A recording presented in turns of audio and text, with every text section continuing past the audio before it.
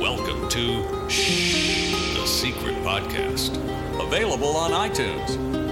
And now your hosts, JM and Bernstyle.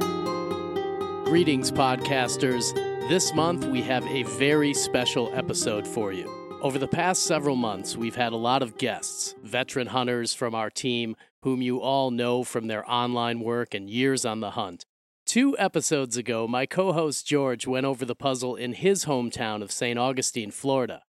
Other than my commentary on other people's stories and some theories I've dropped here and there regarding Chicago and some other places, no one has really heard my take on one of these, at least not fully. This month, we are going to talk about the portion of the puzzle I am most familiar with, Milwaukee, Wisconsin. A great place on a great lake is what they used to say. The home of Summerfest, the world's largest music festival. It's the home of the Brewers, a surrogate home for the Green Bay Packers. Well, all of Wisconsin is, really. It's Happy Days and the Fonz, Laverne and Shirley. It's the birthplace of Howie Epstein, Les Paul, the Bodines over in Waukesha there. The Violent Femmes and Liberace. Gene Wilder was born there, as were the Zucker brothers and Dan Harmon. The movie Major League was filmed in Milwaukee at the old county stadium where the Brewers used to play. Dwayne Wade, Dan Jansen, and Tony Romo all were born in Milwaukee. Most famously, though, Milwaukee is known for being the birthplace of Miller, Pabst, and Schlitz beers. Nobody forgets that famous line, "What made Milwaukee famous made a loser out of me." The real truth is, Milwaukee is the biggest small town that you'll ever visit. I spent most of my life there, and I remember it all too well. In this episode, we're going to focus on how I broke down Milwaukee and the progress I've made so far on that puzzle. I'm not going to give away the ending. You'll have to figure that one out on your own as the cask is still in the ground. But this episode will give you a lot of things to think about regarding this specific city and the puzzle in general. I'm going to cover all of the things they didn't tell you and probably didn't even know about on Expedition Unknown. I'll tell you ways to solve the clues, which get you to the correct area and all the confirmations that go with it. I'll even show you the surprise Indiana Jones-type twist at the end of the puzzle. Hopefully, from all of this, you'll be able to pick up some knowledge which you can use on your own quest. In addition, we are going to have one of our team members, Savril, with us doing a live boots-on-the-ground walkthrough of the puzzle while we talk about it, just for fun and because you guys asked us to do it. Welcome to the show, George. Welcome back. And we got an exciting one for everybody here this month. Do we? It's Milwaukee. When has Milwaukee ever been exciting? It's the most depressing place I know. I'm from there, so I know the pain all too well. It's not, there are fond memories, but as I think we'll find out, it really only gets about 5 months worth of sunlight, and then the rest is dark. That fact explains so much about you. All right. Do you have your image out? Let's talk about this image here. Okay, I feel like JJP was tasked with painting an image about Milwaukee, and he was like, I can't find anything interesting, so I'm just going to paint a dude juggling. And that's what he did. That is certainly one explanation for it. I mean, it's not a particularly exciting, or it does capture Milwaukee quite well. I'll just put it that way. Yes. A morose man doing... Yeah, right. Just really not into it, juggling. He's looking the other way. He's like, I'm not even interested in this activity that I'm doing right now. I'm just paying the bills, man. Just juggling to pay the bills. You know, I juggle 9 to 5. Gets his stuff from Art Smart's Dart Mart over there on Brady. Anyway, so let's go over this image and see what we can find here in this somewhat morose painting of Palancars. I'm just going to cover some of the well-known. These aren't groundbreaking things just yet. We'll get into some of that stuff, but for now, let's just go over the stuff that we know. There's a map of southeastern Wisconsin in the lower left side of the image. If you turn it to the right 90 degrees, you'll see the shape of Wisconsin with the Green Bay Peninsula sticking out a little bit there. There is a map of Milwaukee, the city, from an overhead map view hidden in the head of the juggler. And I'll post a image of that on the Facebook group so you can see that. There's a map of Lake Park in the hand. If you look in the hand, you'll see this kind of horseshoe-like semicircle shape in the hand there. That matches up perfectly to Lake Park if you look at it on a map. And again, he used maps in a lot of these. We're finding all kinds of ways that he used maps and different ways that he clued you in to places that you could find by looking at a overhead map of the city. Or we have Google Maps now, but back in the day, you'd be up in the library studying some atlas or something, or in your school library, maybe you buy one, encyclopedia, whatever. There's a large looming building outline in the image. It's towering over in the background behind the juggler. So we have this building. We have the hand of the juggler pointing in some weird kind of way. Another shadowy figure kind of to the left of the other shadowy building. It's slight, but there's something in there. We'll get to that in a bit. There's the gold collar and the pattern in the neck area there. Of course, everybody knows now about the rebus code that's inside of the objects that are being juggled, and we'll get to that as well. The 2 T-balls, the gem, flower, and then the millstone, the key, and the walking stick. There's 2 trees that we know about, one inside of the cape and one which makes up the top of the cape. And then there's some darker objects on the right side of the face, which we'll get to a little bit later on. You see anything else in there, George, that I missed? Just crippling depression. Right? A lot of brown. That's very blah. Okay, so let's talk about this image for a minute. There's not much in it, and that's exactly what I want to talk about. It's unlike the other images in the sense that it does not contain any printed numbers that we've been able to find. It contains a JJP. There are no numbers hidden in the background, none in the hair, none in the cape, nothing like we've seen in the other 11 images where there's clearly numbers present. He's gotten us used to looking for coordinates so that we could know what city that he gives us in every other image, so we assume here that he has to be giving us the name of a city somehow. It's just not in numbers, apparently. We have 11 of one and then this oddball. Robert Fox made an interesting point the other day about the latitude and longitude for Milwaukee being really, really close to the latitude and longitude for Chicago. And it might have been left out just so people weren't confused by those two. Because, I mean, his latitude and longitude coordinates, they're rounded, a good bit. They're not exact to each city. They're, maybe one number up or one number down. It's possible that he didn't add it because he didn't want people to get confused. Certainly a possibility. I mean, Boston and New York are quite close, and, there wasn't any mix-up there. Who knows? Who knows the real reason? But we know he did it. It's in the puzzle. It had to have been planned out.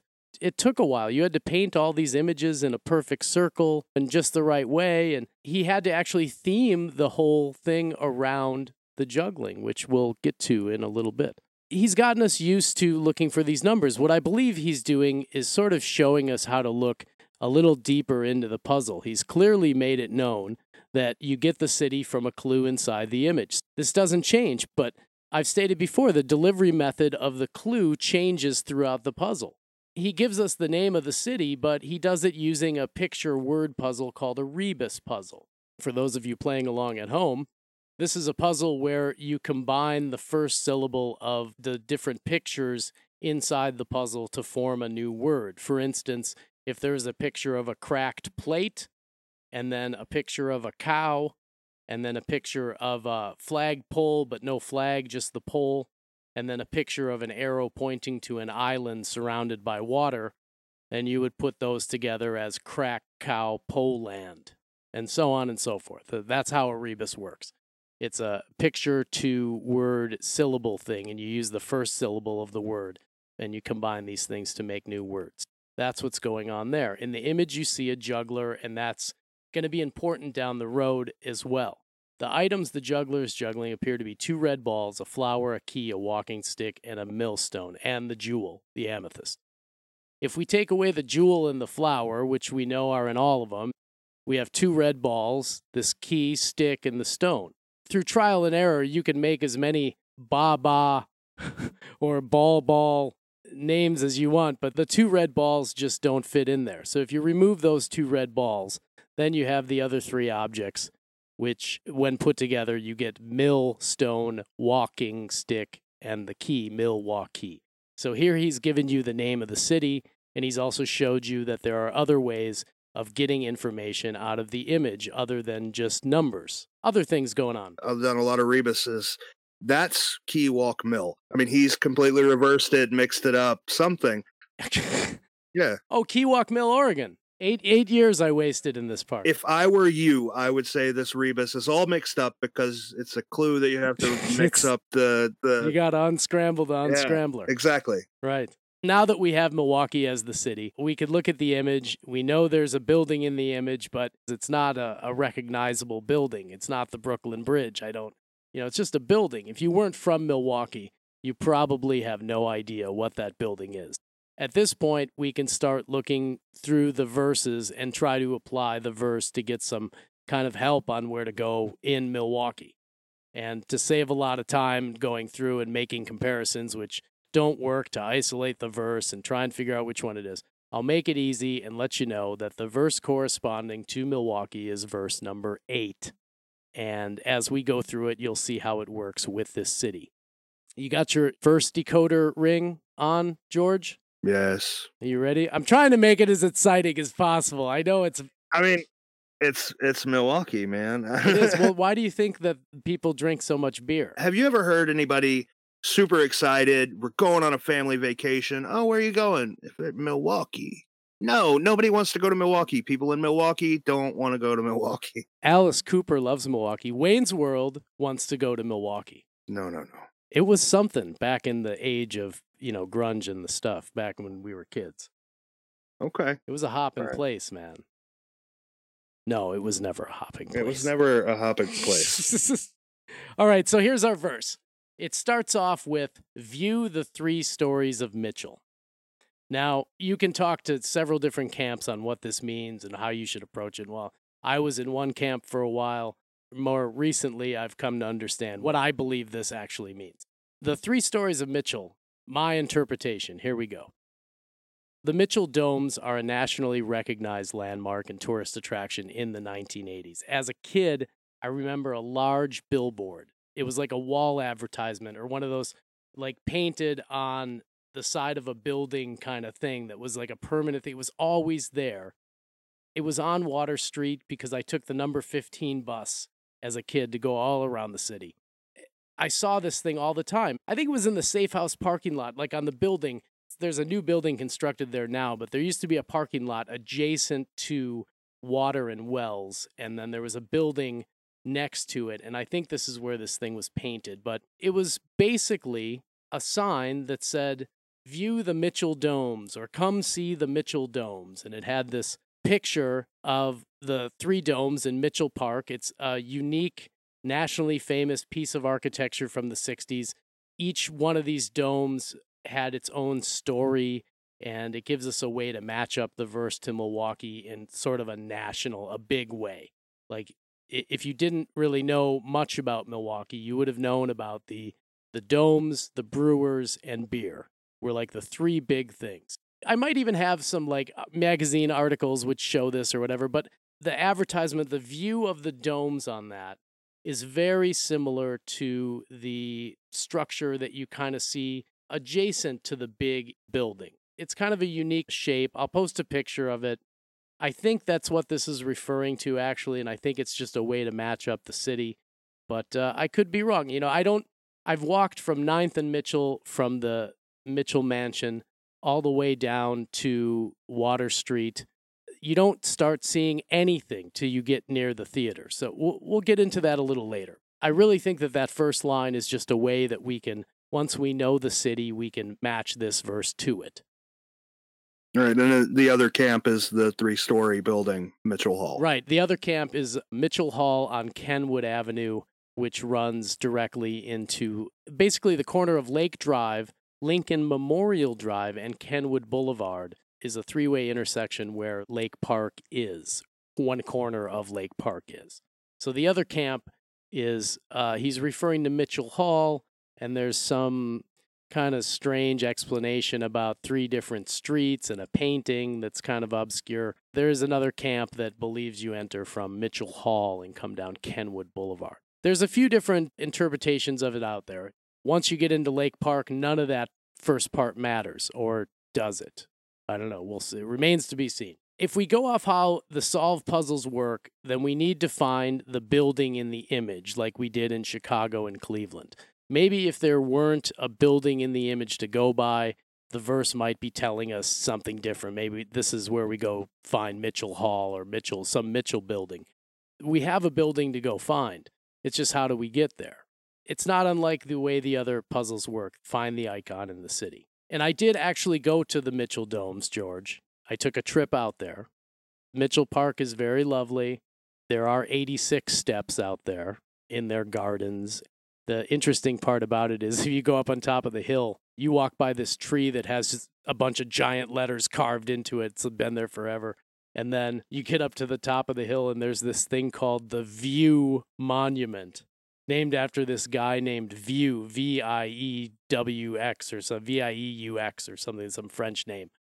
And it's called the View Monument. So you can stand at the View Monument and view the 3 stories of Mitchell. But I spent a whole day and a half out there, went back a 3rd time just to confirm some things and never really found anything. But it's a great place to visit. It's not what it used to be. It used to be a lot more maintained and lush and beautiful, but it's kind of, like many things, fallen to the wayside. Like the original Fountain of Youth. That's kind of what it's like. Please don't mislead our listeners. It is not a great place to visit. It's a great place to visit, just not to stay. All right. I'll give you that. 3 days. Give it 3 days. You'll love it. Okay. All right. So our next line as we keep going through the verse is, as you walk the beating of the world. Now, this is fun because we get to talk about a friend of ours with this one. This is a riddle, folks. It doesn't mean go find a bunch of World War II monuments on Wisconsin Avenue up by Marquette. It's simply a riddle. He's trying to give you a name of the street you're supposed to go to. Just gives us the name of a street. He doesn't make it hard. It's only 1 block over from the main drag, Wisconsin Avenue, downtown. And the riddle is solved like this. H.G. Wells, spelt W-E-L-L-E-S,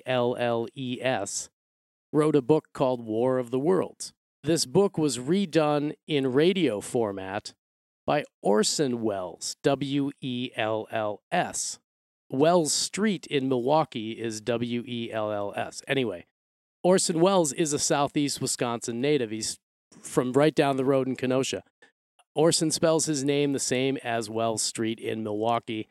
The book and the play link Orson and H.G. together with the area and the funny kind of wording of the riddle, and you just switch one word around. Instead of beating, it's war. As you walk the war of the world, or as you walk Wells Street. That's how you solve it, George. I know it's complex. I feel like that's a pretty big stretch. It's not, though. I feel like you're about to put the image into Photoshop and start talking about vectors and hidden images. And I know you might say that, and this is why, okay, because I can't take credit for that. That's not me. I agree with it because I see there's at least 6 of these riddles that he gives us in this verse, and they're just like this. It's like replace a word with another word. I'm alluding to one thing, but you don't know until you see the sign. And this is just another one of his things, but I didn't come up with this. Credit for this actually goes to our friend Eric, a.k.a. Urban Smurf, a.k.a. Eric Sear. You know, when I first read about it, I laughed at it too, because look, if you know our friend Eric, he has some very creative theories at times. But as I became accustomed to how many riddles are going on here, he's hiding all this info, this direct info in riddles. I became more and more convinced that Eric might have actually stumbled onto something here. And I don't think that if it had the Kenosha Orson Welles connection in it, I would be so attached to it. But right now, there's just a lot of contextual evidence and wordplay going on that just fits the puzzle for me. So I don't know. You don't have to just change one word. You got to change 2. It's not War of the World. It's War of the Worlds. Jeez. So you got to completely change one word and then pluralize another one. Seriously, the only thing these 2 phrases have in common are 3 words. The, of, the. Like, come on. Well, you'll have to take it up with Eric. It just seems like a stretch to me. Well, it puts us on Wells Street. And ironically, Ironically, that's where we end up finding that building. How crazy is that? I get it. The only other option is it's a reference to an old Kenwood ad, and that's equally as stupid, but I don't know. I don't get it. It's all right. You don't have to get it. You just play along. It's color by numbers. Okay, I'm right there with you, man.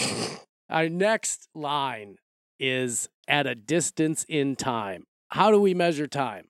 Well, you could measure with a clock, but you measure it in seconds or hours or minutes. Okay. All right. What would apply here is second. We can stand at an intersection now. We have Second and Wells. Well, that makes perfect sense. And ironically, Second and Wells is where we find the Germania building, which could be our cultural reference here to let us know that we're on the right track.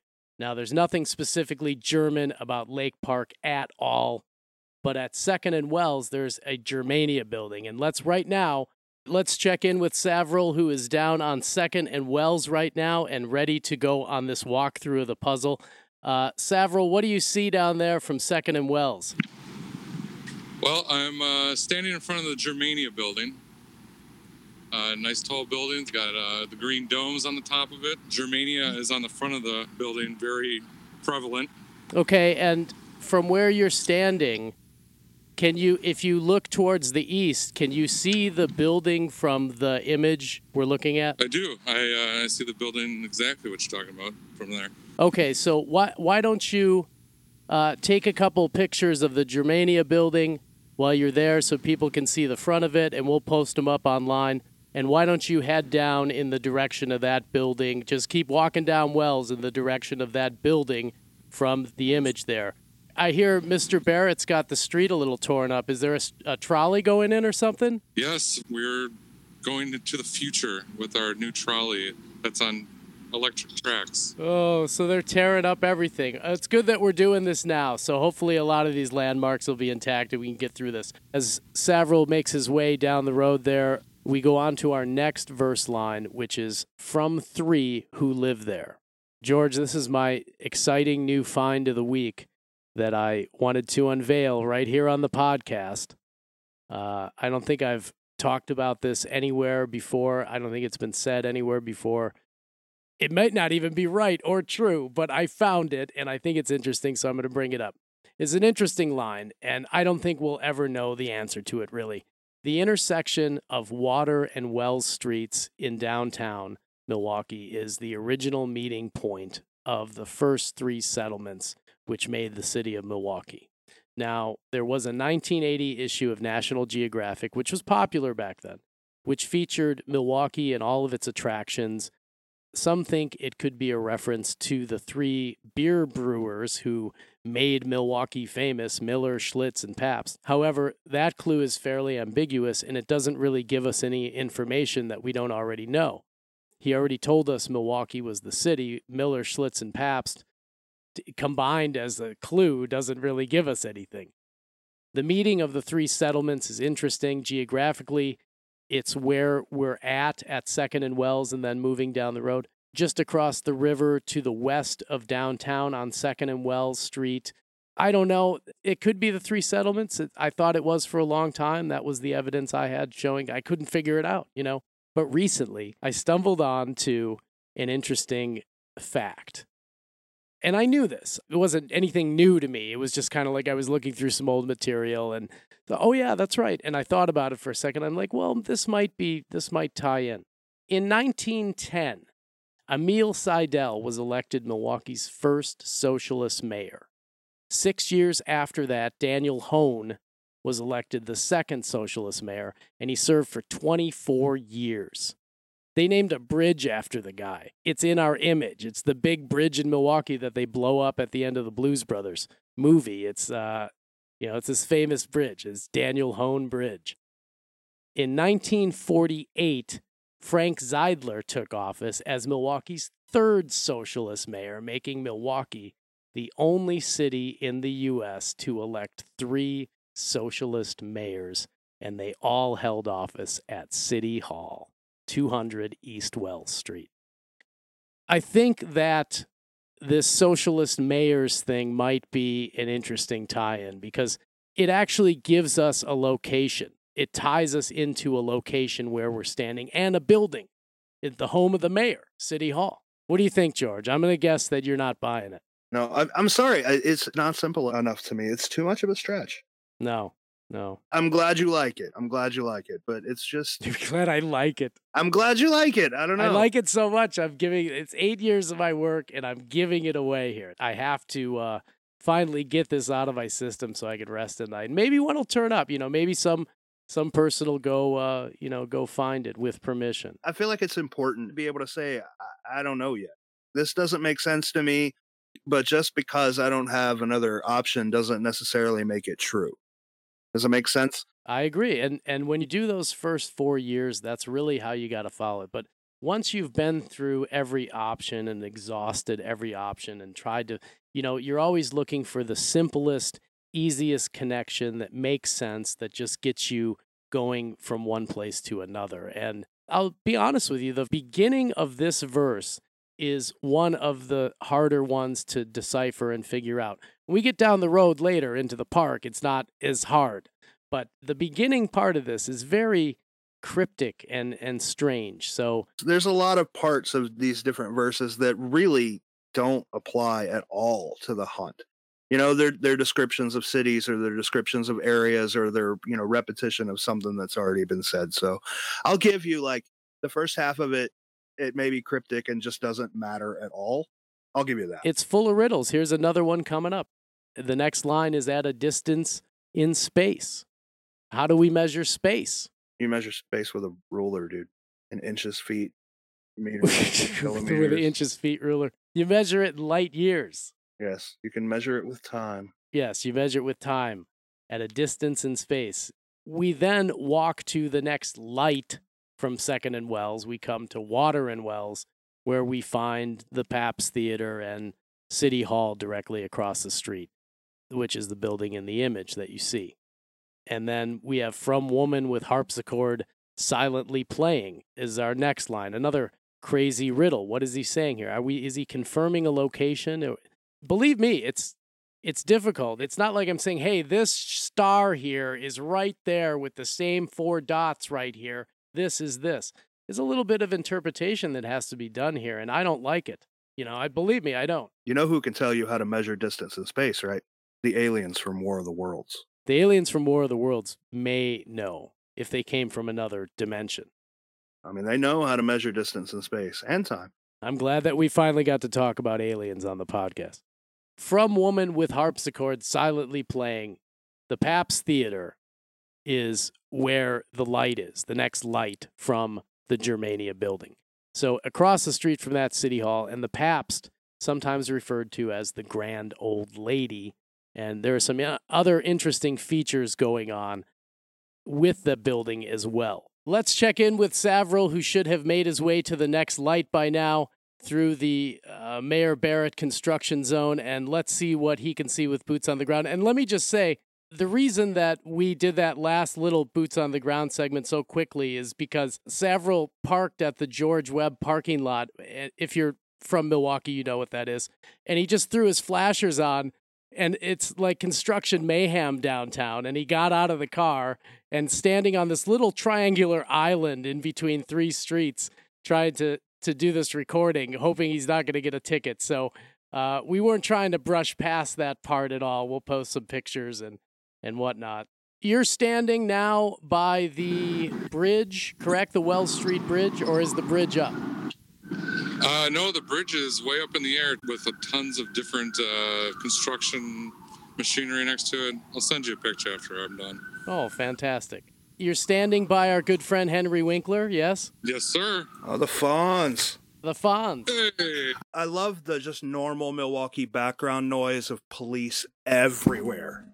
It's always police. It's always police. That's awesome. All right, so you're standing by the bronze Fonz, as we call it, and right behind the Fonz, and really all along the whole bridge design railing of that Wells Street Bridge, which has been the same way since, well before 1980. What do you see on that railing behind the Fonz there? Behind the Fonz is a pattern, which is very close to the one that's in the neck it's actually like a singular version of the repeating pattern that you see in the neck. Is that correct? Yeah, and it goes all the way basically up and down this whole strip. You know, I'm not a buff on Milwaukee history or architecture, but I assume that Wells Street probably had more of that architecture. As you'll see when you head down towards the lake east, there's a parking garage that's been there from the 60s that has that same brick design. I've seen a lot of that brick design out in Los Angeles as well. It seemed to be a brick that they would use Art Deco style back in the 60s. So you do see that pattern in a number of other places, one of which I'm going to have Savril go check out right now. Can you walk down, 50 feet there to the Pabst Theater so that you're standing in front of the Pabst Theater? All right, going past the China Gourmet and, of course, the ever-popular Safe House. If you're here in Milwaukee, please go visit it. And no, I will not tell you the password. You're asking a lot of Savril to have him walk down a public street in Milwaukee. Like, he's putting his life in danger for you right now. Okay, you're right across the street from the Pabst Theater, my old stomping grounds, and you see a balcony, do you not? I do. Okay, so underneath that balcony are the entrance doors, the Wells Street entrance doors to the Pabst Theater for concerts and such when you go attend a show there. And they are giant, ornate doors. Savril, I want you to look at those doors and tell me if you see anything that looks interesting. First and foremost, right on the bottom of the door, it's like one of those things that if you walk past the store, you probably missed it 100 times. It has another representation of the pattern in the collar. That same Art Deco pattern that we find in the collar. Correct. And the top, you got like a golden half circle with the Pabst Theater logo in it. And does that half circle not look exactly the same color as the half circle in the image? Yeah, absolutely. It's exactly the same. That's what struck me about it. You could say it's almost the same shape, same color, everything. It's a dead-on match to me, and with that image down there, the riddle ties it all together with Wells Street. If you look up at the theater from above that porch, you'll see some ornate things. Now, if you had to describe to somebody what you were seeing, what was on the facade of that building, how would you describe it? You got obviously where it says the Pabst Theater, and it is very ornate. Halfway in the middle of the building, you have a woman, a sculpture of a woman's face. You can pretty much say it looks almost like a little harp. Right, it's a lyre is what it is. It's a harp with two pieces coming down, one on each side. Correct. That line, I don't know if we'll ever figure out that line, what the riddle is to that thing, but I've always matched it up with exactly what Savril's looking at right now, which is all of these things that you see on the side of the Pabst Theater that are all together. And why would we be standing right there? Because Savril, if you look to your right just a little bit across Water Street there, what do you see? It looks like Tom Barrett's home. It is Milwaukee City Hall. Yes, definitely. As I was talking about the three who live there, it is Milwaukee City Hall. It's the building inside of our painting, our image, the shadowy building, Gothic-ish building in the background. Can you see the archway, the stone archway entrance to that building? Yes, I can. There's been some talk.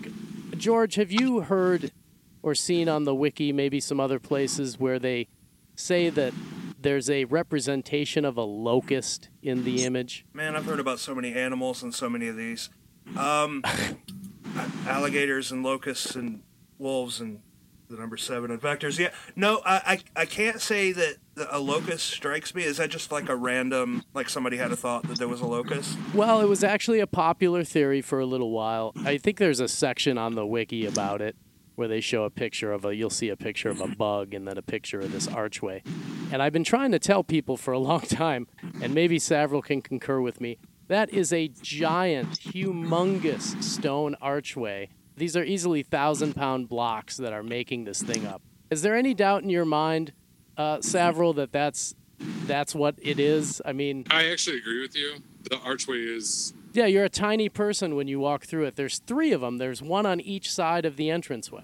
Yeah, that's correct. And yeah, it's pretty much the nice cornerstone and underneath where the tower is. So yeah, I agree with you. Now, I want to ask you something, because there's another theory on the wiki that people say that there's a little loop of hair in the juggler's hair.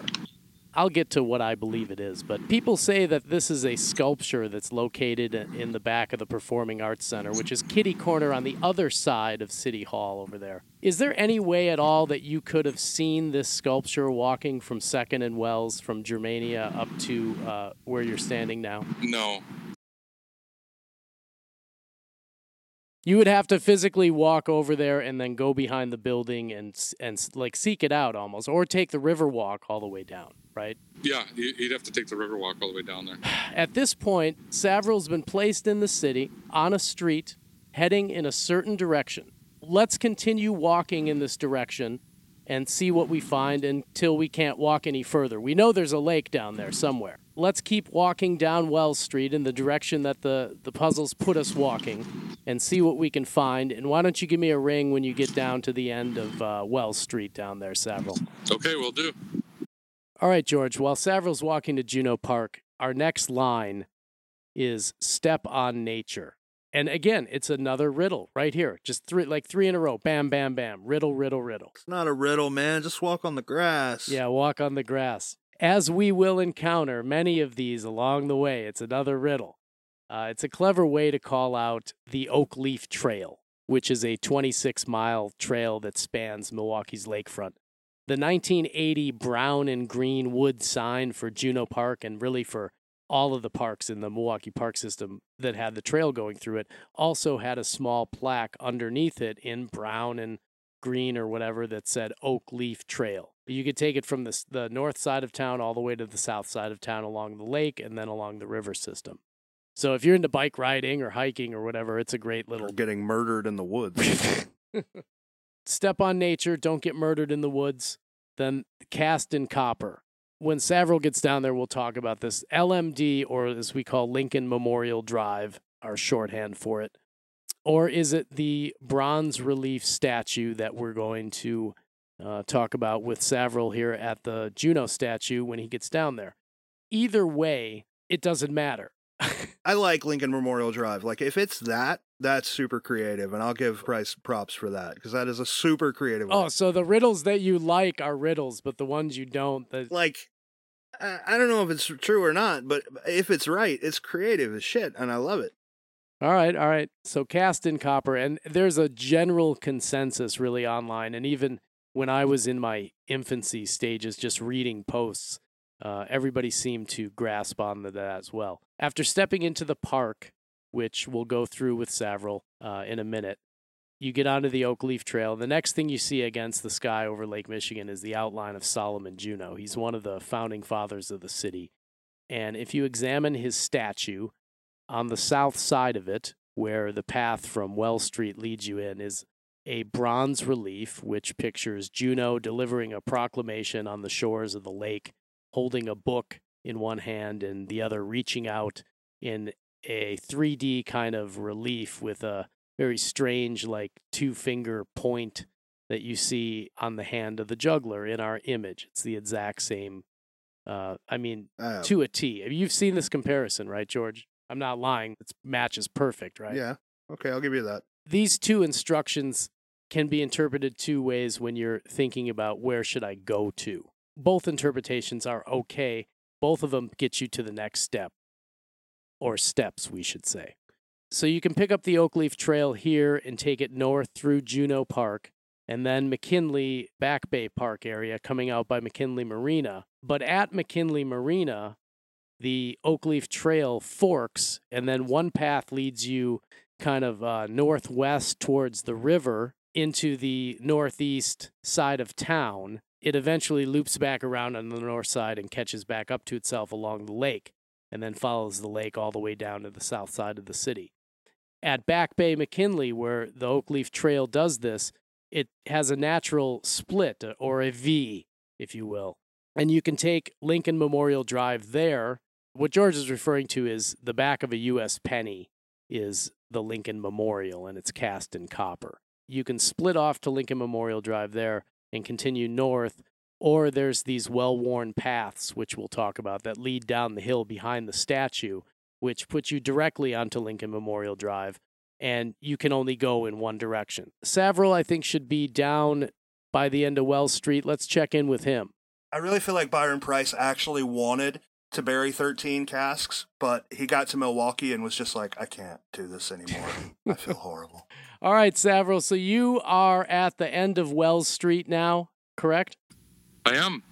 At the light. I don't mean to interrupt you, but on the way over here, there's that parking garage off of Milwaukee. Right. It's got the same pattern on the garage as well. That's the parking garage I was telling you about. It's been there from the 60s, and you probably saw maybe some, if the stage isn't up at Cathedral Square Park, there's an interesting fountain.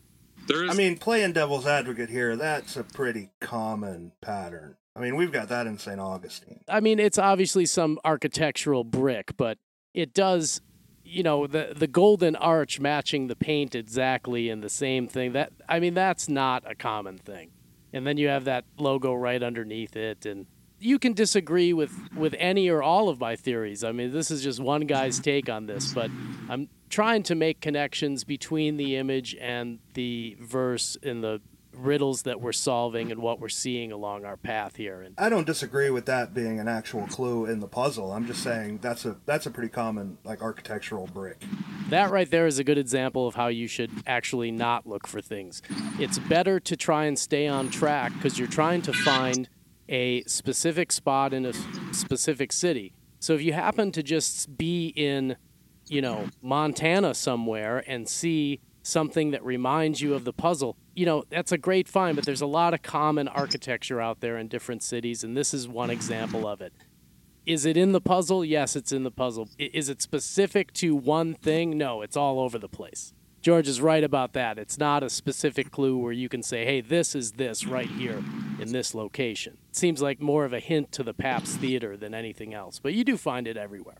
Matt has brought up his path theory before, where you go from the iconic image to the park taking one path. And I have mixed feelings about that. And he came up with a different path to take to Lake Park.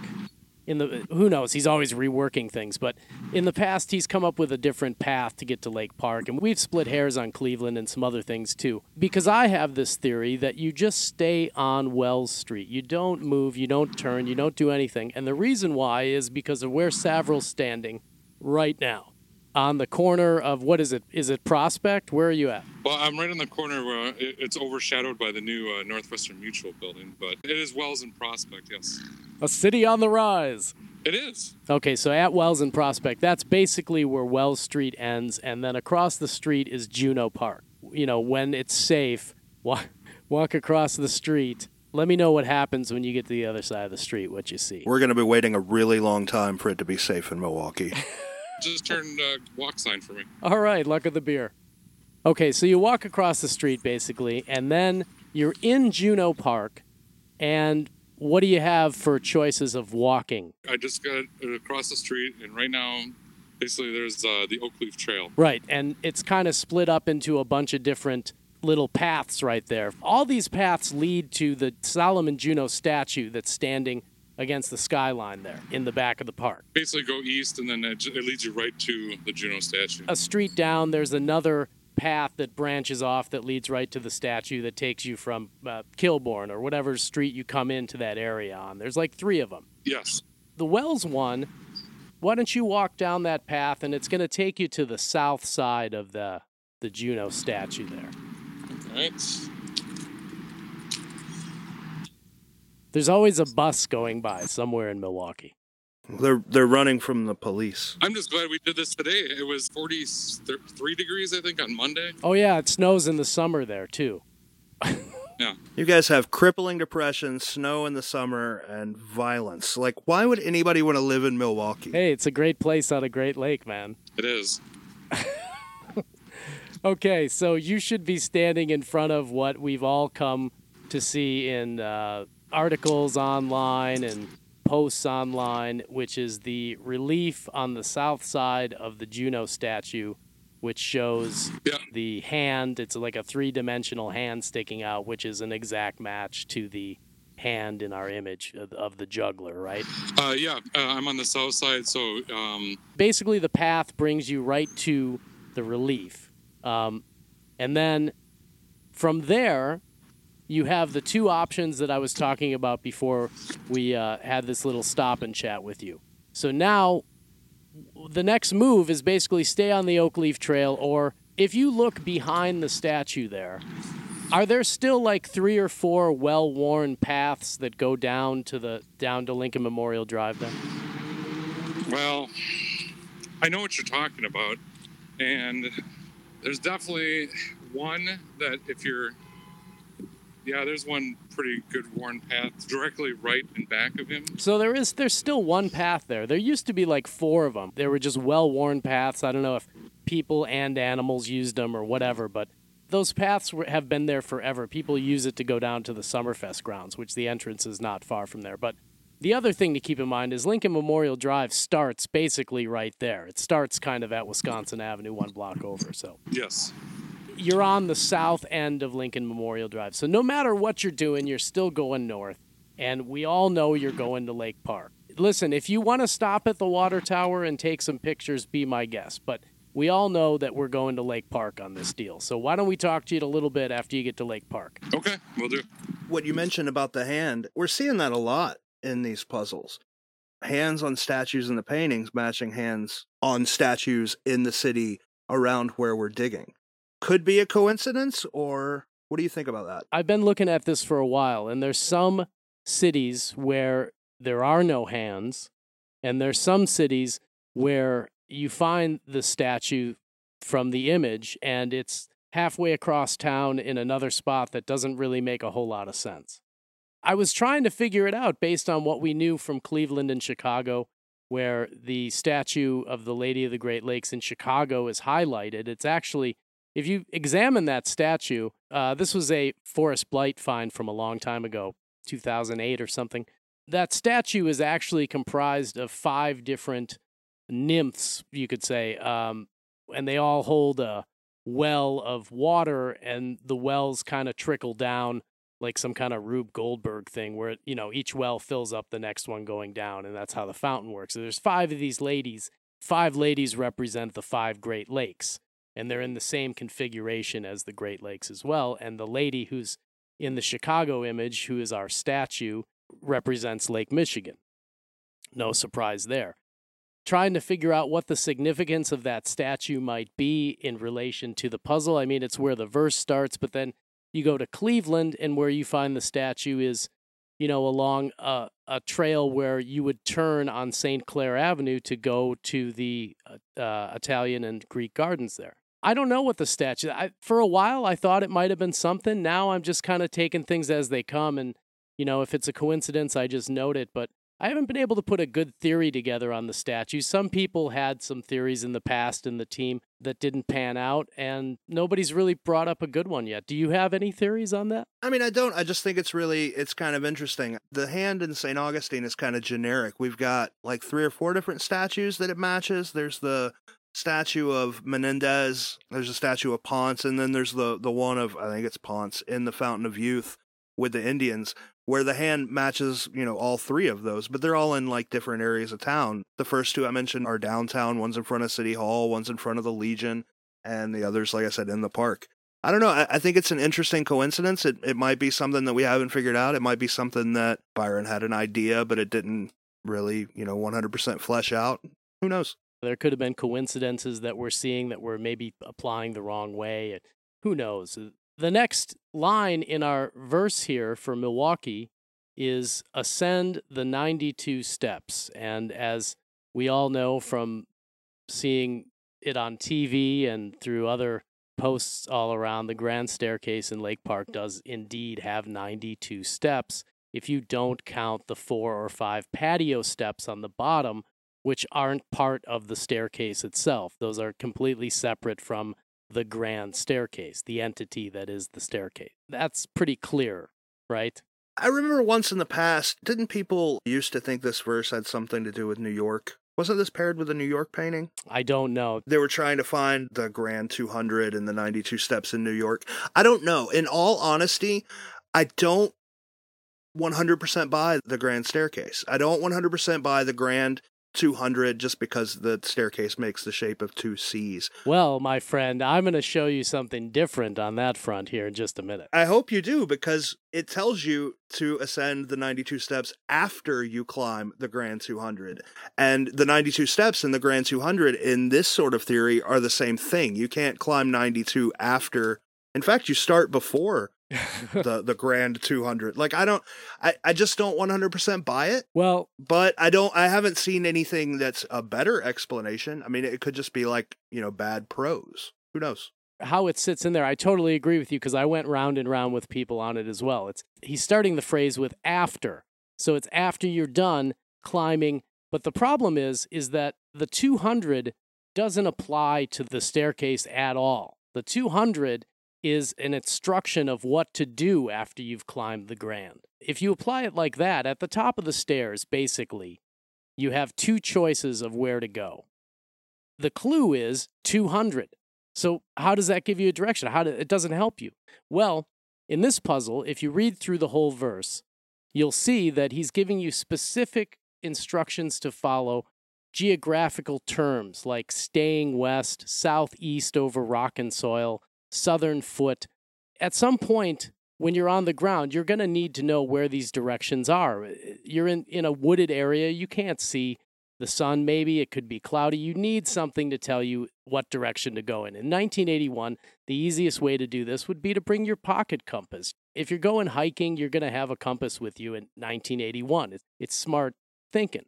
Ironically, he includes the word compass as part of a riddle in the next line, but you don't know it's a riddle until you're there. So we'll get to that in a minute. Anyone trying to navigate this verse would have a compass or need one to know exactly which directions to go to follow this thing. If you have a compass with you and you're standing on top of the Grand Staircase, you can set your compass to 0 degrees at true north, and 200 degrees on the compass will send you exactly down one of the two paths that you can walk from the top of the staircase. It sends you exactly in the correct path to your left as you reach the top of the stairs. And when Savril gets down there, we'll talk to him about it a little bit, because there is some contention on the wiki that, of course, you would go right and go over Ravine Road and then down the stairs on the other side there and start looking for birch trees. And whoever came up with the solution, their evidence for doing this was that there's a mason's compass on the light pole on the Ravine Road side of the staircase. So the problem is that I sent those pictures into the wiki to basically prove that the compass was on the left side, depending on how you're facing it. The left side or the south side of the stairs is where the mason's compass is, the 200 degrees side of the stairs, not the North Ravine Road side of the stairs. So past the compass, we'll get to in a bit, as what I think is a riddle. But yeah, you don't go right. The answer to that is after you climb the stairs, go 200 degrees. All right. It just seems a bit complicated for me. And I know you're going to hate me for this, but I kind of like the wiki solve for this. It makes a little more sense. Well, feel free to go put some more holes down over by that drain pipe there. I know this is where we disagree. Like, I'm the total dead simple guy. And it does kind of make sense. If it tells you to pass a compass, and there's a compass there, why not pass it? That's the problem. It's not on the correct. If you do, you could either pass the compass or go at 200 degrees. You're still going south. So what they did on the wiki is they just switched the compass side. He just basically said, well, the compass is on the north side when it was actually on the south. I just took 2 real close-up pictures of the lighting poles. You can't see the far away shot because I wanted to capture the Mason symbol. And to be honest with you, they were new looking plates. The kind of plates that you put over like an electrical outlet on a light. If you wanted to tap in power to the electricity going to the light, you'd put one of these little plates on there. And that's what it looked like. It looked like a brand new plate to cover an electrical access panel with the Masons logo on it. And then there was, on the other side of the light was a plate just the same that had no logo on it. I mean, who knows those knuckleheads in Milwaukee? There was probably no Masons logo on there. And they lost the ones that were originally on there. And then they didn't want to get yelled at by their boss, so they go and find some other ones they can rip off some old lights and they put them up on there, or some scrap ones. Who knows? Unless you can get a picture from 1981 what that looked like, you can't really say that's solid. Are we sure that's a Mason logo? Yeah, I guess it is. The G stands for geometry, by the way. All right, let's see if Savral's made it down to Lake Park yet. How you doing down there? Are you at the stairs? Did you make it up the stairs? Are you at the bottom of the stairs? Where are you at? I meticulously counted 92 steps. They are still 92 steps here. Glad nothing's changed. There's no erosions taking it away. It's still 92. Did you sing the Laverne and Shirley song while skipping up the stairs merrily? I didn't have my Shirley to go with me. It's also kind of impossible to do anything merrily in Milwaukee. Oh, right. Nice. It's the home of Jeffrey Dahmer. I mean, I don't know what to say. You're right there. When you're right, you're right. Okay, so you're at the top. Yep. And you're looking out. You can see Lake Michigan. There should be 2 light posts. Now, this is part of this wiki solve, that you go to the top of the stairs and you turn right, and then you go across the Ravine Road Bridge there. George and I were just talking about this when you were on your way down there. Tell me what you see on the lamppost on the north side, the Ravine Road side. What do you see? Okay, on the north side, there is the lamppost. It has the the light that is unique to this area. However, the vegetation and the size of this bush that's around it makes anything at the bottom of it impossible to see. Okay, so you can't see. I'll post the pictures. You can see there's basically 2 of them, one on the right, one on the left. It really doesn't mean anything. That's not the compass, people. Don't worry about it. Right now, Savral, what I want you to do is I want you to head out at 200 degrees on your compass and take that path, which I'll give you a hint. It's the path on the south side. Open my handy-dandy compass app. That is 200 degrees. All right, I'm walking. The next line that we're going with is pass the compass and reach. That's the next line of the verse. After walking for a while on the path from the staircase, you'll go past a golf course, a monument, a bridge, and then you'll come to the North Point Lighthouse. Now, in 1981, this lighthouse would have still been in operation. It would have also been fenced in, not open to the public, and manned. Although it was automated, it wasn't really manned. A large sign stood in front of it which said the North Point Lighthouse, and it has a few paragraphs of history about it. The name of the lighthouse is the answer to this riddle. A compass always points north. This is one of those things that you really don't quite get until your boots on the ground there on site. It doesn't make any sense to you at all until you're standing in front of that sign that tells you what that lighthouse is. For all intents and purposes, you would have been looking for an actual compass until you came up to that sign and probably brought one with you, seeing what was in the verse. Until you get there and read the sign and figure out that it was more wordplay going on in the verse, you really wouldn't know. So just as you pass the lighthouse on your path, you see a bridge in front of you, and you could walk over the bridge. However, to the right of the bridge, alongside of it, is a well-worn path that leads down to the culvert below.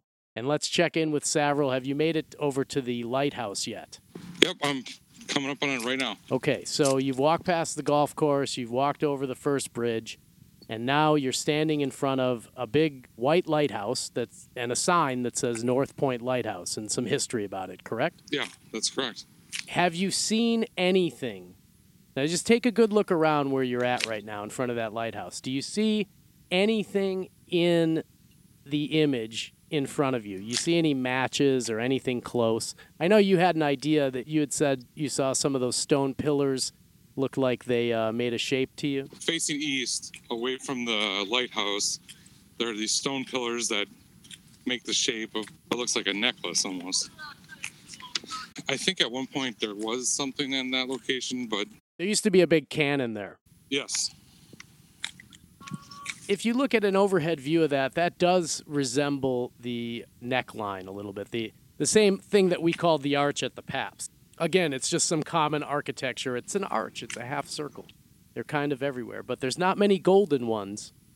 Anyways, nothing significant on the lighthouse, though. I've never been able to find any kind of image match on the actual lighthouse. I mean, the clue pretty much rests with that sign and the interpretation of the compass. Yeah, I think the sign at some point, if I remember correctly, has changed over the years. Yeah, I think it was on the other side, right in front of the lighthouse. If you see it now, it's on the lake side of the path, whereas in the past it was the other side. And I think I have a picture of that. There's some, Animal Painter had some pictures going back to 2005 maybe of that area. So we'll see if we can put up some pictures to show you a little bit what that area looked like.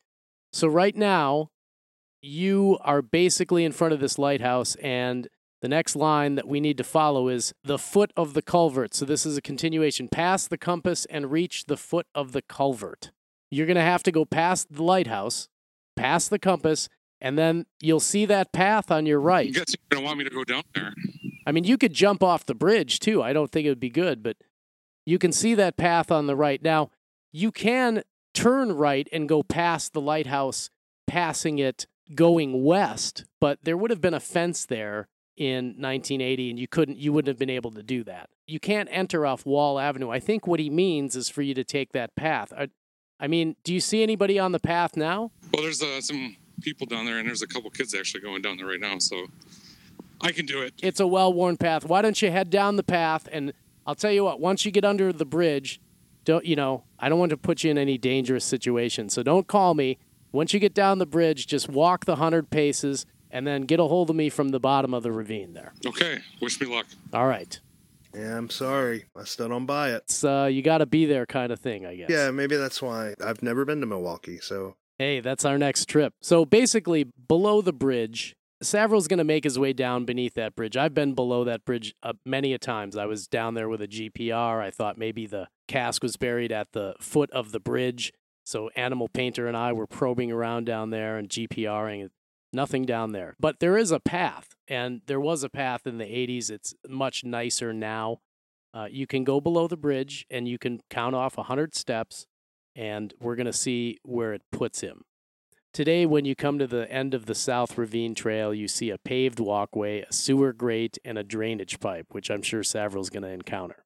In 1980, there was no cement, no drain, so when it rained, the ravine created a washout at the end of the trail, and after 100 paces from under that bridge, you would have come to this giant rock and soil outwash, which you would have to then walk over.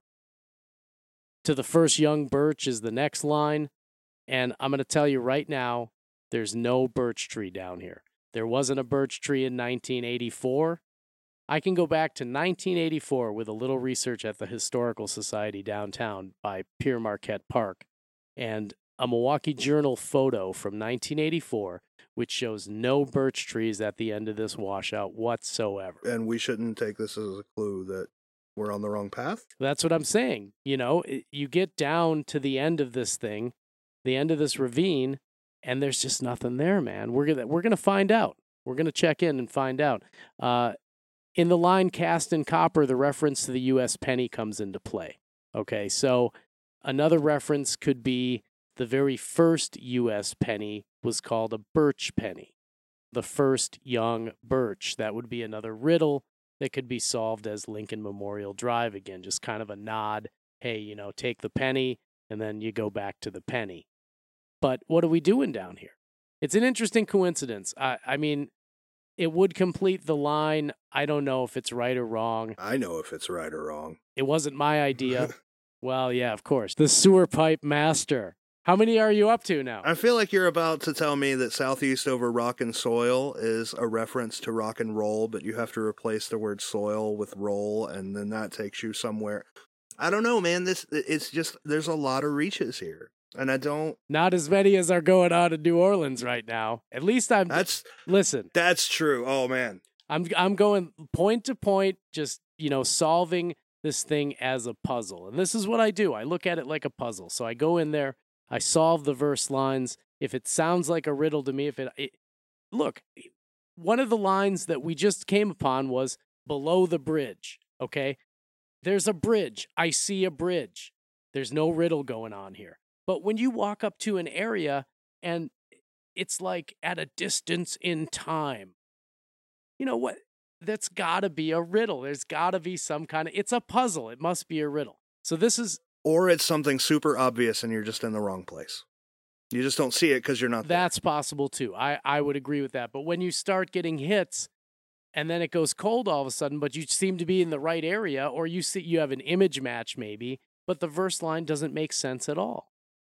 So these are the kinds of things where I jump to, okay, it must be a riddle at that point. So I'm going to start solving it like that. So this is what I did in this city. And I stay with, it's just a bad puzzle. When we went to New Orleans, and I think I talked about this on another... It's a bad city and a bad puzzle. I think I talked about this on another episode where we stood in, the hell's the name of that park? In front of the St. Louis Cathedral. Yeah, in New Orleans, where you went through the San Francisco verse and was like pointing everything out, and it matched up perfectly. But it's obviously the wrong place. It's just too vague. It's not done well. I think that is why you have to use these things in tandem. The verse works with the image. Things verify each other. That's why, to me, the stretches are difficult. Because I can take any of these verses, and as long as I stretch them, I can match them to wherever. Like, we could take San Francisco and make it work with Kenosha, Wisconsin, if we stretch it hard enough. The point of what I'm getting at is I'm using as much contextual evidence as I can for solving these. I'm not saying, well, the treasure must be in St. Louis because this is a match to this, and I found a sports car that had a logo on here, and when I Photoshop it, it looks like the flower in the eyeball. I'm not doing that. I'm using the painting does have a giant arch in it. It does have an arch. I'm using as much contextual evidence as I can. The Orson Welles connection maybe wouldn't be so interesting if he was from Buffalo. Let's stay on track because this is going to be a long one already, I know. Going down to the end of this ravine is where he's taking us in this verse. So what's going on here? And this isn't unlike many of these other puzzles. Once again, we follow the path to the end. And like Will House in Houston, here we are with Savril walking through the puzzle as straightforward as we can, given all the riddles. And again, we're scratching our heads looking for something that isn't here at the end of the verse.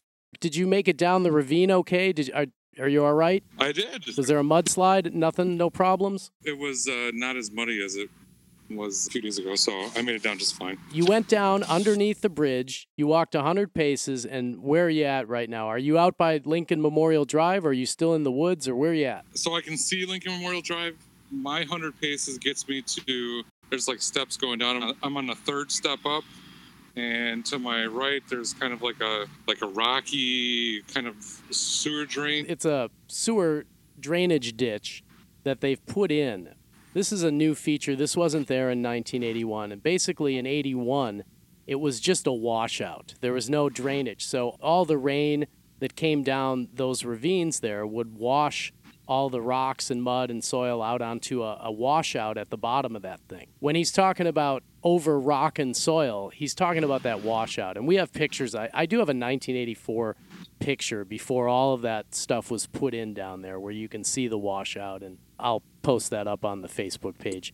Why don't you walk out to the, a few more steps there, 7 or 8 more steps till you get out into the clearing where our big friendly tree is that's been dug a few times. All right. At the end of that washout, there used to be, I don't think there are anymore, there used to be 5 humongous giant cottonwood trees. I have pictures of them going back to the 40s that we got from the Historical Society, and they were big in the 40s. So they're gigantic. They were gigantic when Byron was there. Whatever's left is gigantic now. How many are left? A lot of it's overgrown, but there's one that's definitely very prominent that's sticking out. Is that the one that is right on your left side as you come out of the ravine trail? It is, yeah. Just do me a favor and check the south side of that tree and see if there's still divot holes from where we dug it out. There are still, it's a little bit eroded, but you still got some divots in there, yeah. Come on, guys. Fill your holes. I have a picture of how we filled it in. I can post it. We did a good job. That was a dig. So Animal Painter and I dug that tree out 2 times. And then before that, Forest Blight and Pine Tree, and I don't know how many people were up there for. It was like 4 or 5 of those guys were up there. Maybe some other people from our group were there back in 2006, and they dug it up. So after they dug it up, we said, well, maybe they missed it. Let's go a little further south. And we dug it up. And then we went back and dug up the next tree down the southern foot of that tree in case we counted wrong. And there's absolutely nothing there.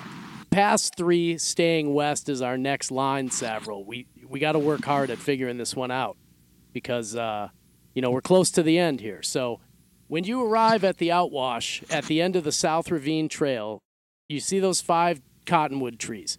The tree that's directly on your left, the one that we were talking about, is featured in the image as the top of the cape. It's the flared cape. It's an exact match to the tree. It's got the same foot. Am I right, Savril? Can you see it? Yeah, I've seen the picture and yeah, you are right about that. It's got that nose-like foot on the southern side. So everybody thought for a long time that was the foot, the southern foot, was that nose-like feature on that giant cottonwood tree. Anyway, past 3 staying west. What do you see? Is there anything there? Tons of vegetation, a bunch of trees that have been cut down or have fallen over the years. A little spot that I like that it looks like, I don't know, way back in the day, there was some kind of rock. There's nothing down there. This is what I did when I was down there. I basically lost options. There was nothing that was past 3. I was looking for knots in trees that represented a letter. There was just nothing. Eventually, I decided, well, hey, what if I just keep walking southeast? I continued to walk southeast, and if you go maybe 50 yards or so southeast from where that trail leads out, there is a way overgrown planter wall. On the hill above the planter wall is a giant mulberry tree that somewhat resembles the other tree in the Cape. You couldn't really say it's a dead-on match, but who knows? It's a tree, and it's been 38 years. I did find this giant mulberry tree and this planter wall, and this is the planter wall in said Vice magazine article that was, tore up for a whole week. I must have dug a dozen holes or more there. And then I think Savril, you checked some spots for me also after that point in time. We checked that planter wall. I did. I was hiding in that hole one night at 4 a.m. in the morning. So we've checked all those spots. Anything that could be a letter, I've put a hole next to. There's really just nothing there. The next thing we have is you'll see a letter from the country. If we can't even find the past 3. Now we're looking for this letter. The only letters that were really down there was a giant rock sitting out about 100 yards into Lake Michigan, right in that vicinity, right there, where you come out of that outwash there. If you look out, straight out to the lake, about 100 yards out, there was a big rock that in the 70s some kids spray painted the word love real big on it. I think I have a picture or 2 of it I'll post up. You can see the outline of this rock on the right side of the face, the dark area on the right side of the juggler's face. There's also a representation of the Daniel Hone Bridge. That's the thing that people thought was the laureate behind the PAC downtown. It's actually a representation of the Hone Bridge. Basically, there's that rock down there, and that's the only thing that has a letter on it. There's signs. I mean, there's a couple street signs, right? We got a 30-mile-an-hour street sign somewhere down there? Yes, 30 miles. 30 mile an hour. That's the only sign. Of Wonderstone's hearth on a proud tall fifth. You're counting trees down there, looking for letters on trees. Trust me, there's nothing down there. Why don't you do me a favor, and I know this kind of sucks, but why don't you head back up to the staircase, and let's go through this one more time, and let's try a little trick that I learned about this verse. Give me a minute, I'll head down there. I spent a good month straight, every day for 30 days while I was on a tour break, going to Lake Park with a camera, a metal detector, ground probe, sometimes a GPR, just scouring the area for a birch tree or for anything that looked like 5 trees with a letter. In addition to the 2 big digs that I did with Animal Painter, I spent an additional week digging another dozen holes in an area south of the ravine, which I spent a lot of time in Lake Park. And what's going on here? It's like we missed something. Luckily, in this spot, we just happened to be only 100 yards or so away from where we took the steps up to begin with to get into the park. So after exhausting the ravine with holes and trying to figure out where I went wrong or what letter I missed, it's back to the stairs and back up the stairs to see what I missed. After doing this a number of times, up the stairs, through the park, come down the ravine, look at everything, take as many pictures as I can, you start to realize that all of the things at the end of the verse are things that you walk right by in the park between the stairs and the lighthouse. In comes our surprise Indiana Jones twist, which I now have come to believe that all of these puzzles have in them. It's like a special little puzzle you have to figure out at the end when you're on site, boots on the ground, like the clue about the compass. It's something you wouldn't be able to know until you are on site and looking at things and moving around. I'm going to let you in on something, folks. This is the secret. This is what it is. Each puzzle has a twist to it. George is just laughing. All right. Look, this theory makes sense to you, and it makes sense to everybody. Like, everybody sees, okay, there's one thing that you would only know if you were in the park.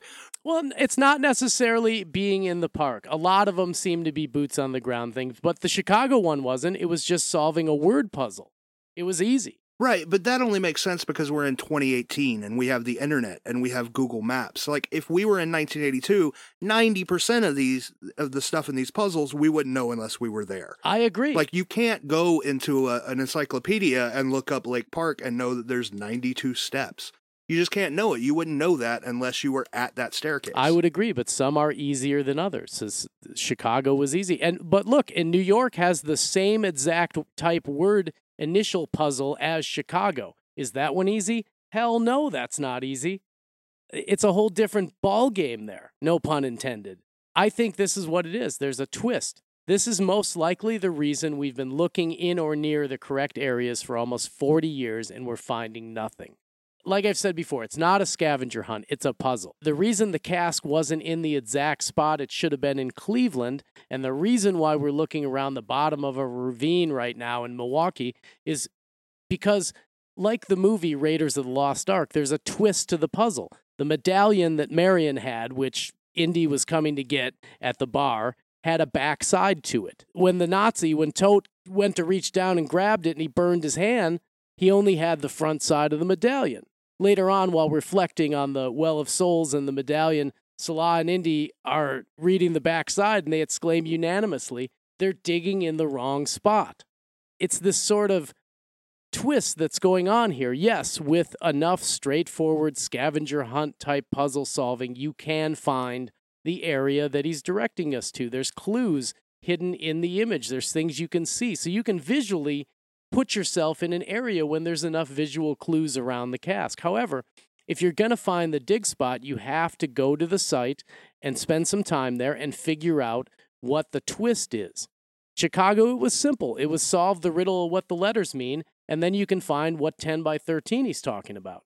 In Cleveland, there appears to possibly be a mirror thing going on, which explains the verse being reversed and the dig spot being reversed. And I found some coding on the images, which might explain some more about how these puzzles work, but we'll get to that on a future episode once I can collect some more data. Milwaukee's twist is the juggler. There's something, I believe, that I posted many years ago on Q4T about this. You might be able to dig it up on a search. Once you have walked up those steps about 5 or 6 times and down that ravine trail the same amount, you begin to realize that there's something going on with the verse, and something's not right.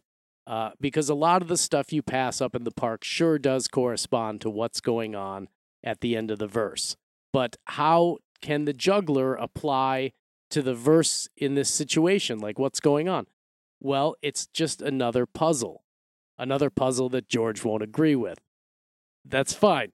In juggling, the act of switching an object from one hand to the next is called the pass. It's called a pass, just standard juggling term. If you examine our verse, there are 2 lines which start with the word pass. If you use these 2 lines to separate the verse into 3 parts by drawing, say, an imaginary line above the word pass in each instance, you can then juggle or swap the bottom 2 sections so the verse then becomes correct. If you don't do this, you're never going to find the correct spot.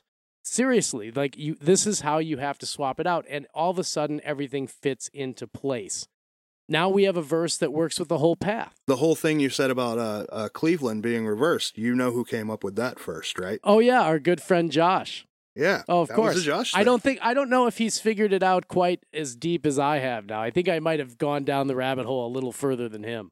Well, I'm glad that you're right on track with Josh. Yeah, don't ever do that again. All right, so now we have a verse that works with the path that we've been taking through Lake Park. So let's go back to the top of the stairs and follow it again to see what we might find with the final puzzle solved. After climbing the grand 200, off to Savril. All right, Savril, are you back at the top of the stairs there? Yes, I'm back here again. Let's do this again, and let's try to keep in mind the things that we talked about when we juggled the verse into place and we switched those two bottom sections. So now, after climbing the grand 200, you still head out on the same southbound path. Your next instruction would be, after solving the surprise twist at the end, the next instruction would be past 3, staying west. The next thing that you come to, and we left this out so we could talk about it now, the next thing you come to from the stairs is a par 3 golf course. It's between the stairs and the entrance to the lighthouse section of the park. The golf course has these orangish red T-ball markers. They're not there anymore. They're there, but they're square and they're really kind of bright red now. But they used to be these standard orange T-ball markers that you'd see at any county park. They look exactly like the one the juggler's holding, and they're the same color and everything. And I believe we have some pictures of those we can post too. Now, the golf course could be the answer to past 3, staying west. However, and Savril, why don't you continue back on the trail over towards the entrance to the lighthouse portion again. All right. As we continue to walk along past the golf course, we're going to come to the monument of Erastus B. Walcott. Now, this guy was the first Surgeon General of Wisconsin.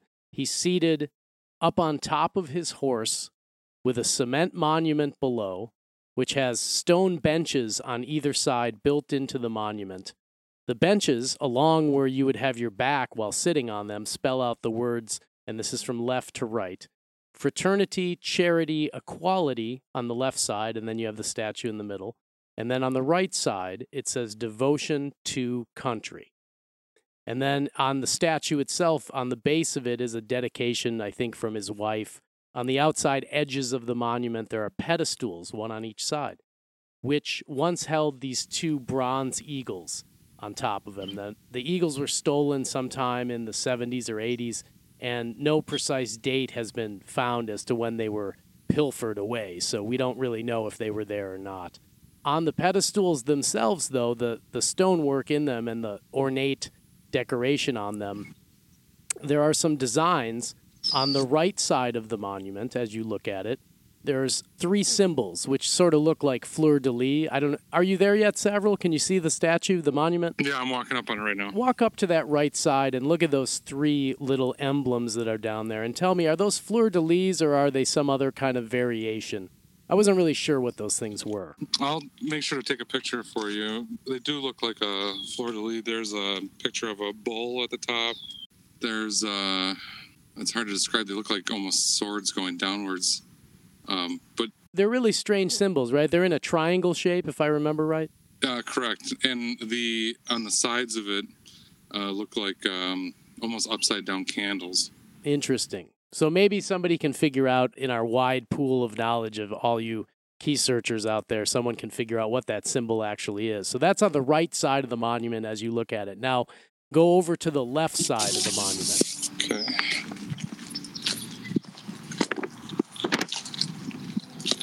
All right, this one's also has the upside-down, like, candle-looking things, but it also has an eagle on the top.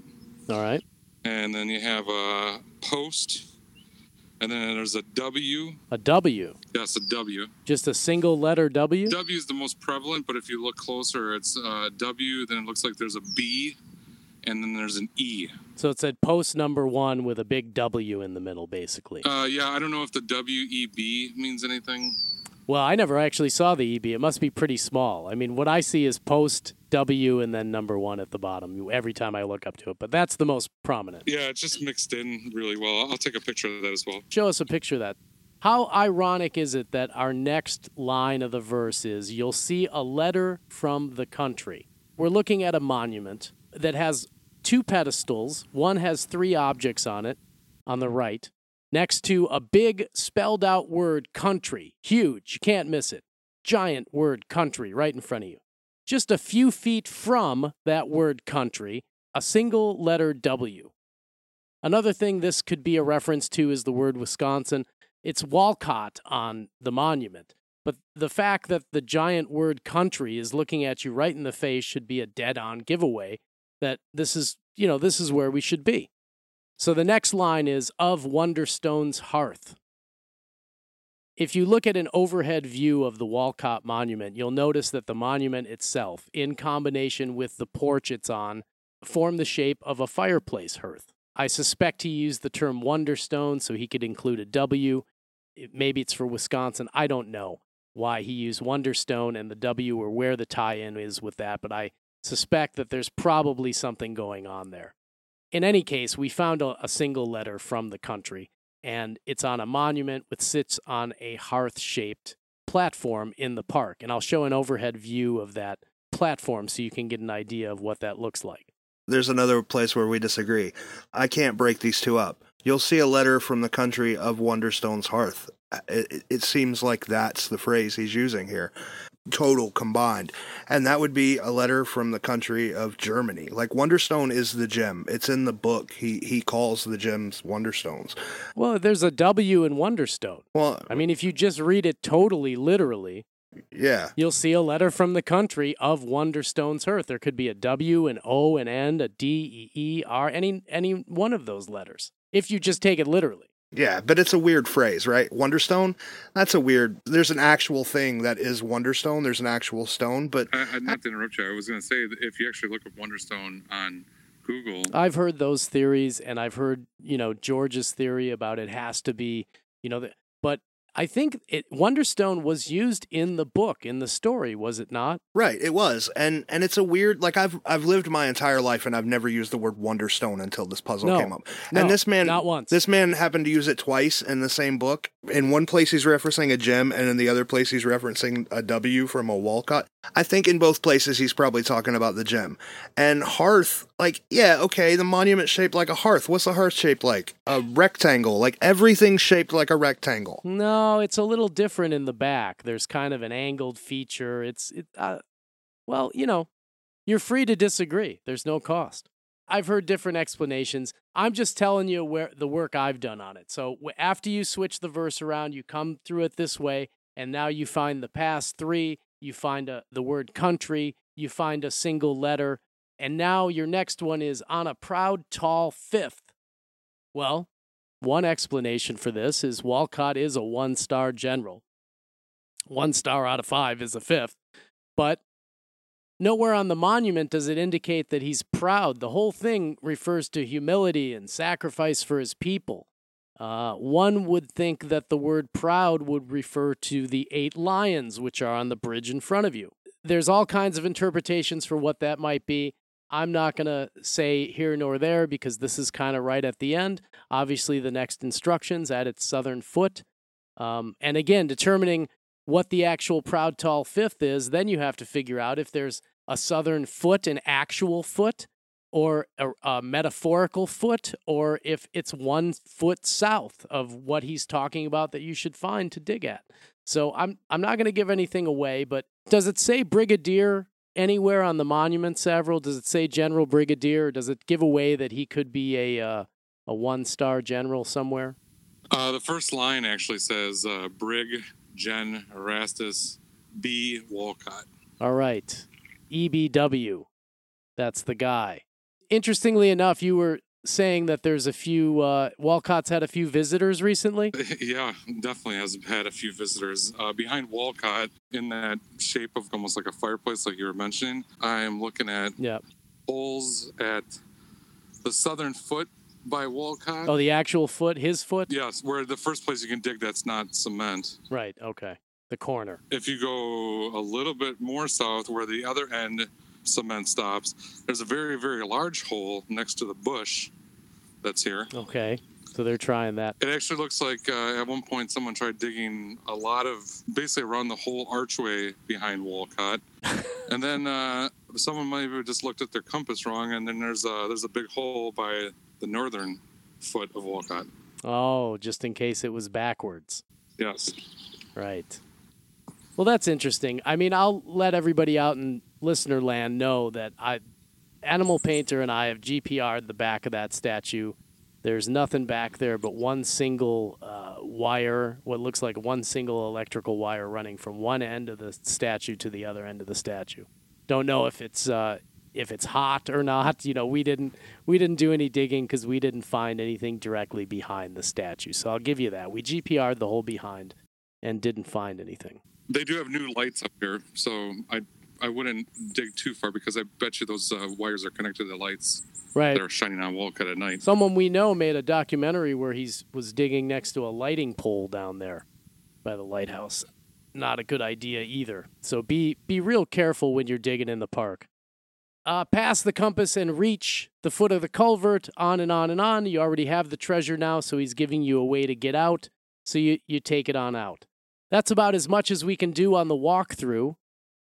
I want to thank Savril for being on the show, and you can reach him via our Facebook groups if you have any questions for him. He's a great photographer. He's a nice guy, happy to help. He'll be glad to answer any questions. Just hit him up at our Facebook group on Shhh, the Secret Podcast on Facebook, or any of our numerous city groups that we have, which I don't even know why we have them as city groups. So people talk about anything they want. Thank you, Savril, for coming down. Hey, thanks for having me on the show, John. All right, gang, so this is about as close as you can get to revealing a dig spot without actually saying where it is. It's at the Lion. It's at the Lion. We're all going to be rich. We are all going to be rich.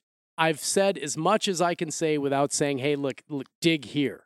And I've worked for many, many, many years on this particular puzzle. It's not even funny.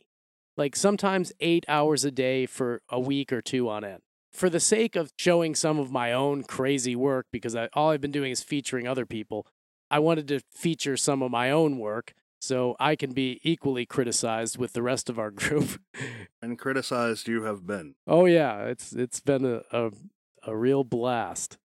Hopefully this will help people look at the thing a little differently, and maybe they'll get an idea from me and say, hey, listen, maybe I've been looking at this verse line wrong. Maybe it's a word puzzle. Maybe I see this in the image.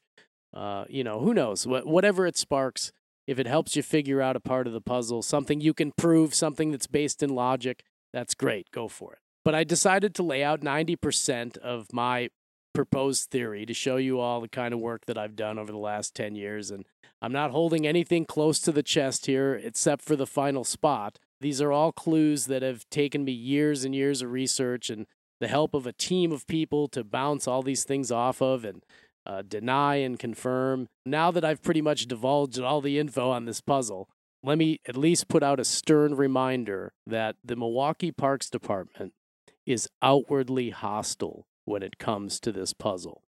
With the exception of two very nice ladies with the Lake Park Friends Association and Susan, the Parks Department supervisor over Lake Park. Lake Park does not want people looking for this thing. They don't like the fact that it's buried in the park, yet if it's found, they demand to keep it. It's a bit of a psychotic situation, really. I was met with mixed feelings when I approached Lake Park Friends to do research on this project. Gil, their nature specialist, the guy who knew the info I needed about the trees at the time, was not only skeptical, but noticeably put off by me even mentioning a treasure hunt in the park. So when I finally received a right of entry permit to excavate an area that I had already been digging for a week, which is that area I spoke of earlier, it came with the caveat that if I find the cask, it will remain the property of Lake Park. All right, so get this. They're mad that it was buried there. They would rather it not be buried there, but if found, they keep it. And something about that whole story seems a little fishy to me, and that's all I'll say about that on the podcast for now. Another thing about Milwaukee, and there's a long history of this, it's well known that Milwaukee police are not the nicest people in the world. Even Mystery Science Theater 3000 makes cracks about Milwaukee police from time to time. You can do your own research, of course, but I can tell you from living there for 20-some years that if someone calls the police in Milwaukee, those cops are not leaving the scene without somebody in custody, no matter what. Police like to arrest people in Milwaukee. So those who want to risk the dig, just know that there's a warning for your own safety from the police, ironically, to think twice about an unauthorized dig in Milwaukee. If you do, however, decide to go rogue, put the last few easy pieces together and dig up the cask, please speak well of me. While in prison. While in prison.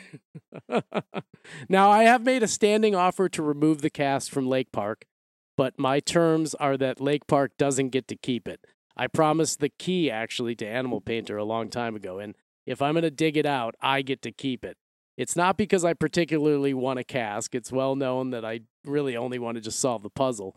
For the sheer hubris of the Parks Department in a city-funded organization, in a city well known to be a socialist in nature, with a long history of socialist mayors, to scrutinize the treasure like they have, but they demand to keep it if recovered. It just doesn't resonate well with me. So, Lake Park friends, Kevin, Susan, George and I will come up with the GPR and we'll pinpoint exactly where the thing is.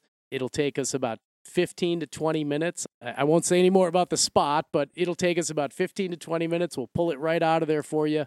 You can take some pictures and keep the pictures, and we'll just take that puppy, and George can have the cask, and Animal Painter can have the key, and that'll be that. Anytime, right? We'll come up there and get it. I guess, yeah. I mean, I don't really want to go to Milwaukee, but... I think I have 4 or 5 days of antidepressants I can give you. Yes, I'm going to need those. I think the reason they want to keep the cask is just because people in Milwaukee don't have any joy, and they don't want you to have any either. So if you find something that makes you happy, they'll take it from you.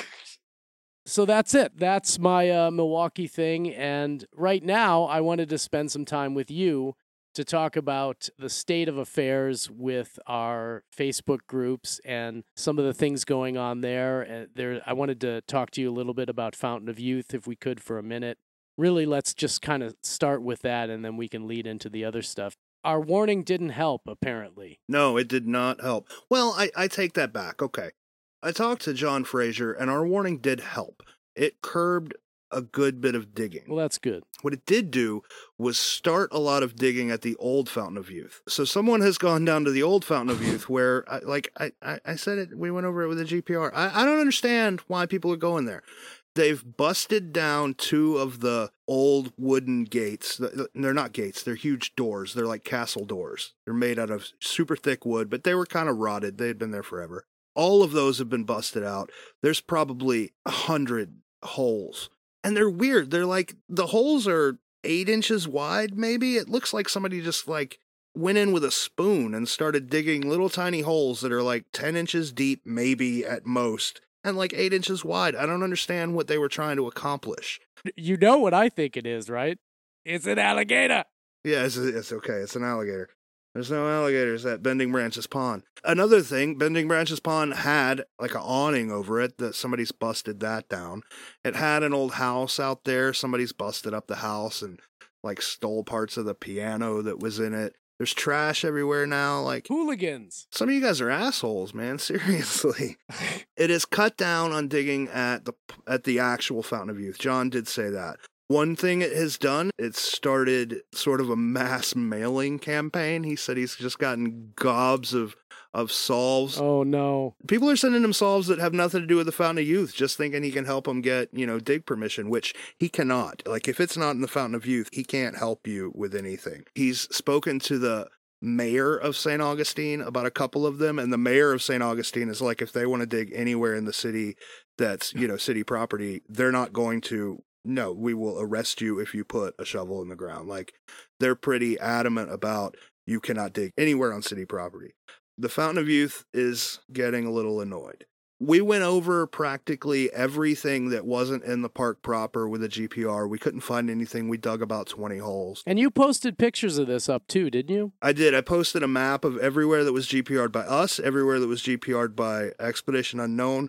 And I've started updating the website with a list of every, to the foot, everywhere that's been dug in the Fountain of Youth. That's not complete yet, but I've started it. We're starting to run out of places in the Fountain of Youth. You guys might want to start looking at other areas. Or maybe there's a twist that you need to figure out. Yeah, I'm sure there's a twist. Uh-huh.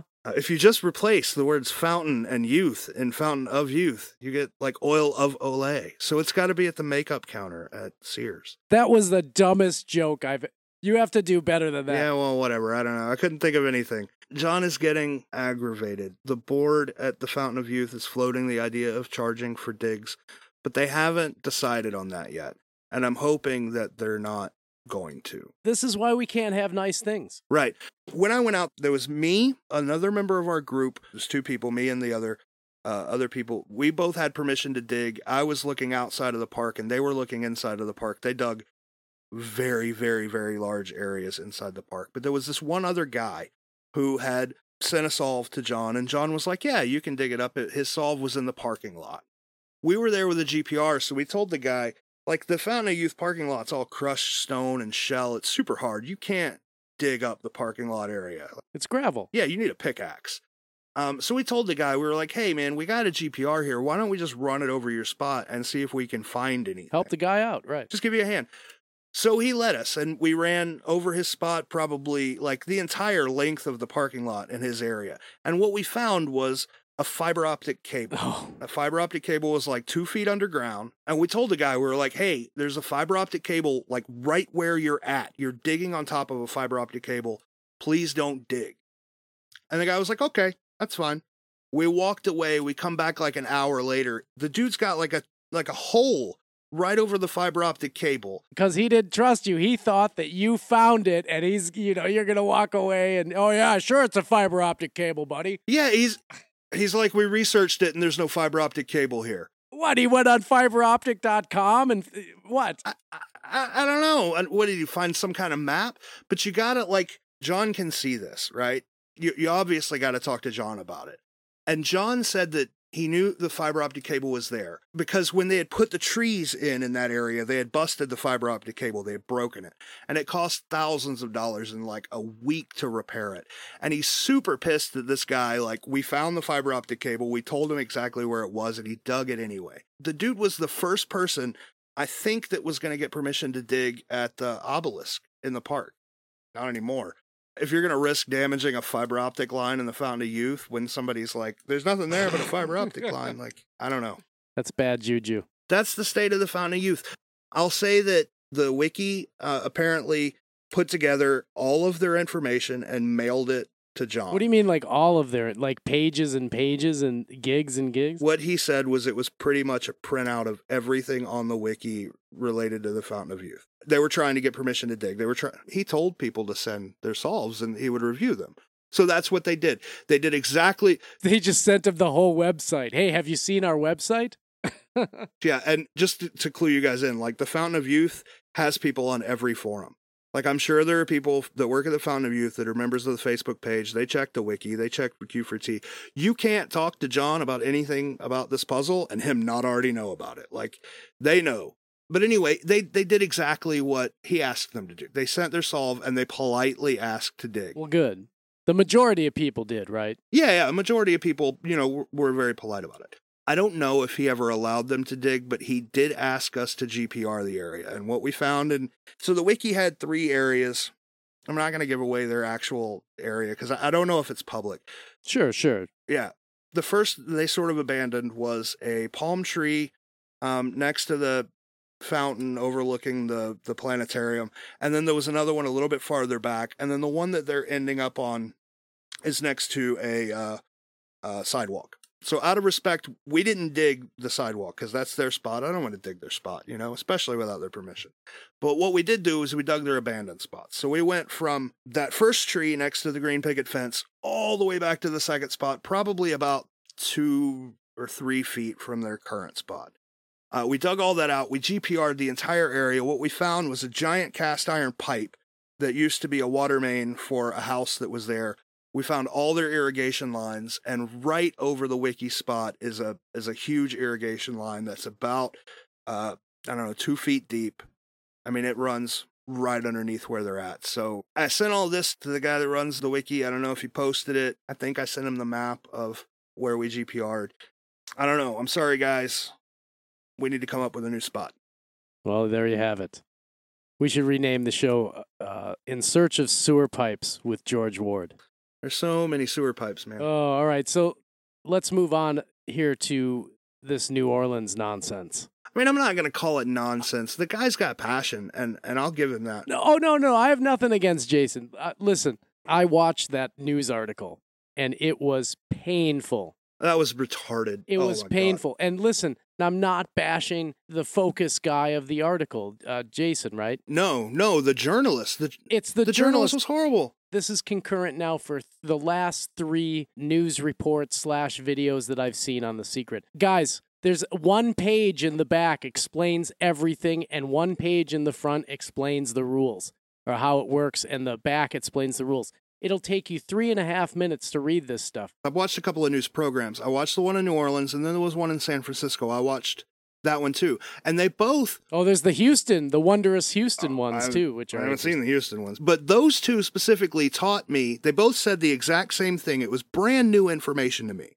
And I don't know if you know it. Did you know that in 1982, a man named Byron Priest buried his safety deposit key in a ceramic box? Yes, this is what I keep hearing. This is like twice in a row I've heard that the key is for a safety deposit box, to open a safety deposit box to get the gem. Like there's some after quest after you get the key out of the ground. Listen, you can't, I don't even know. My face is in my hand right now. I don't even know what to say about this stuff. They're porcelain keys. They represent the treasure. You give it to the author. He gives you the gem. Will you get a gem now? I don't know. Sandy's kind of gone quiet. You have to really reach out to Brick Tower and ask them what the deal is with the gems. I'm not after the gems. I don't really care. But there's not a metal key inside of the box buried in the ground. That's not how it works. And there's some other things that they got a little off, too. I mean, where has journalism gone? I understand maybe it's a quiet day in New Orleans and you need something to fill the news up with. Or maybe you genuinely think it's an interesting article. Well, just do your due diligence and research the thing a little bit. It's the simple things, man. I just don't understand. And so many people are given... This guy's name's Jason, right? I think it's Jason. Is it Damballa? It's Damballa? The guy, yeah, I think so. Many people online are giving him shit. Like, the new running joke is wolves and everything. I mean, the guy's put in a lot of work. He's got passion, and there are a lot of crazy ideas out here about this puzzle. His idea isn't as crazy as some of the others I've heard. No, listen, for the first 5 years of doing this, you go through all kinds of... You give up on a theory because you're just like, I don't know. I can't, maybe it's something else. And you go to a different thing and you work on that and you get really into it.